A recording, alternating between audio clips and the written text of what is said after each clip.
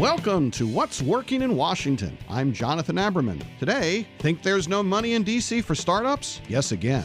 We underestimate just how deep our bench is here in this city when it comes to technologically savvy professionals. And partly that's because we have so many government agencies here. We have large parts of the Department of Defense. We have the intelligence community. We're now joined by Jay Gamble. Jay is the managing principal of Blue Ventures, one of the leading seed stage investors in the greater Washington region. You guys have helped start a lot of great companies over the years. Jay, I understand that this is not the first town you've lived in. You've lived in a number of places during your career. Why'd you pick D.C. to become a seed stage investor? I've been in several major cities, all in the U.S. D.C. is just, we have the federal government, we have vibrant suburban communities. It's just a very different type of city.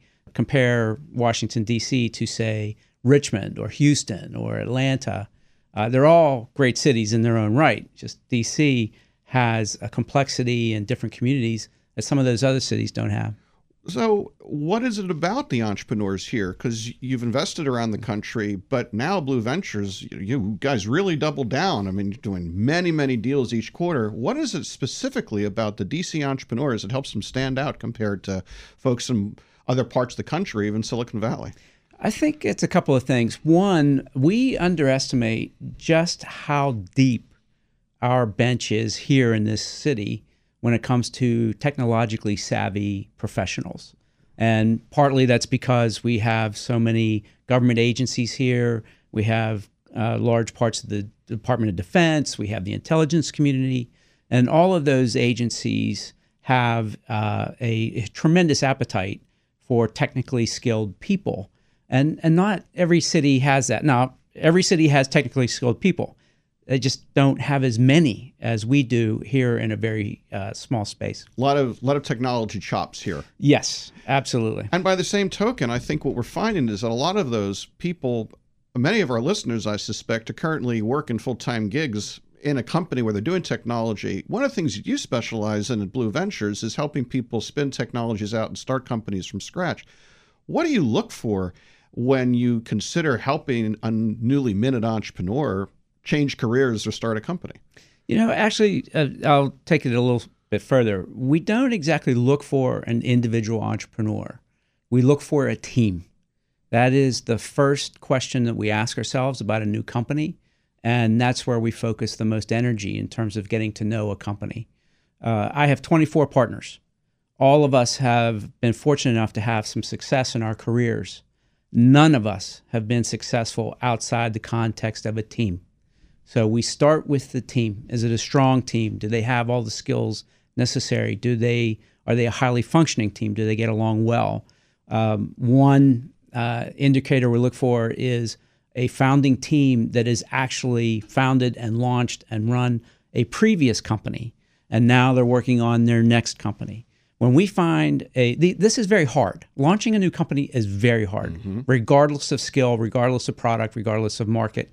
And when we find a team that was successful, has already done it once, and now they're doing it again, and they're still talking to one another, that indicates to us that this is a highly functioning, very capable team. It's interesting to me that you focus so much on teams, yet so much of the mythology around entrepreneurship is the idea that entrepreneurs are single combat warriors, going out on their own and making things happen. But that may be the way Hollywood describes it, but that's not actually the way to succeed in this world, is it? We don't think so. Certainly based on our experience, none of us achieved a great deal of success on our own. We were successful because of the teams that we were a part of and the teams that were around us. Yes, I understand. If you're writing a screenplay or a script, it's all about character development and you focus on the protagonist, and I understand that. But in reality, it's a team. It is, as I said, it's very hard to launch a new company, let alone a new product. And you can't do it if you're just one person. When you look at your investment history, you've had a lot of wins, and that's why you're still in business, because you have to have wins to be in business. When you look at the losses, the write-offs, the companies that don't work, is there a common characteristic that I'm going to describe as a bad entrepreneur seems to have that's an indication of likely failure? No, no. In our experience, the failures that we have had I will go to the term of art is no market, meaning there was no market for the product or the service. Doesn't mean it wasn't a good idea. Doesn't mean that technologically it wasn't very solid. So for you think it's more product market fit rather than, say, somebody not being good at working with other people or not being socially aware and so forth. All those things can be overcome if a product and market fit are good? No, you certainly, to be successful, you need all of those things. But if you have, again, going back to the concept of a team, if you have a founder team that's going to keep you honest on your relationships with your customers and your relationships with team members, then the social context will be fine. But if there's one thing, there's a commitment to a product or a service for which the market just isn't large enough. I mean, the term is no market, but rarely is there no market. Okay. Usually the market is just much smaller. The demand for that particular solution or technology is just much smaller at this point in time. All right, so last question for you, Jay. Blue Ventures is, I think, on a quarter-to-quarter basis, the most active or one of the most active seed stage investors. You guys help start more companies just about anybody else. Are you optimistic about this coming year for your investment activities in our region generally? Oh, yeah, absolutely. Why? Our pipeline in terms of due diligence, companies that have approached us, is full. We have been running at a very high speed, talking to a lot of companies for over 2 years now. And there is no let up whatsoever. It's just a matter of getting to all these companies and figuring out who is a good fit for Blue. So one statistic, at our last partners meeting, there were 38 companies on our list of due diligence companies. Mm-hmm. And they're all at various stages of due diligence.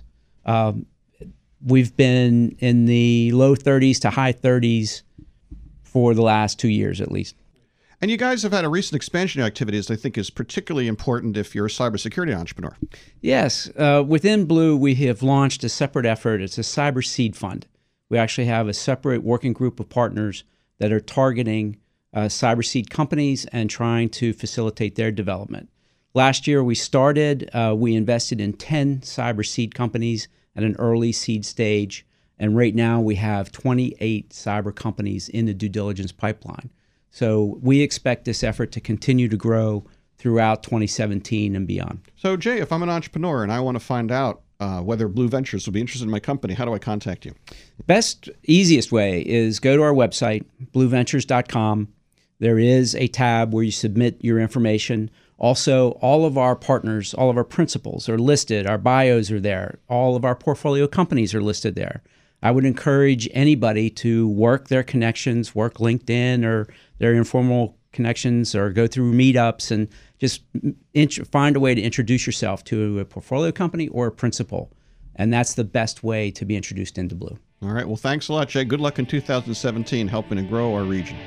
Thank you. Make no mistake, there's money out there if you're an entrepreneur looking for it. But here's a hint that I've learned over the years working with entrepreneurs and investing myself. There's no substitute for meeting an investor through a referral by way of someone they trust. It builds your credibility and it shows the investor that you have what it takes to be a successful entrepreneur. You can sell and build relationships, and that's the most important lesson of all. And more importantly, we'll see you next time on What's Working in Washington.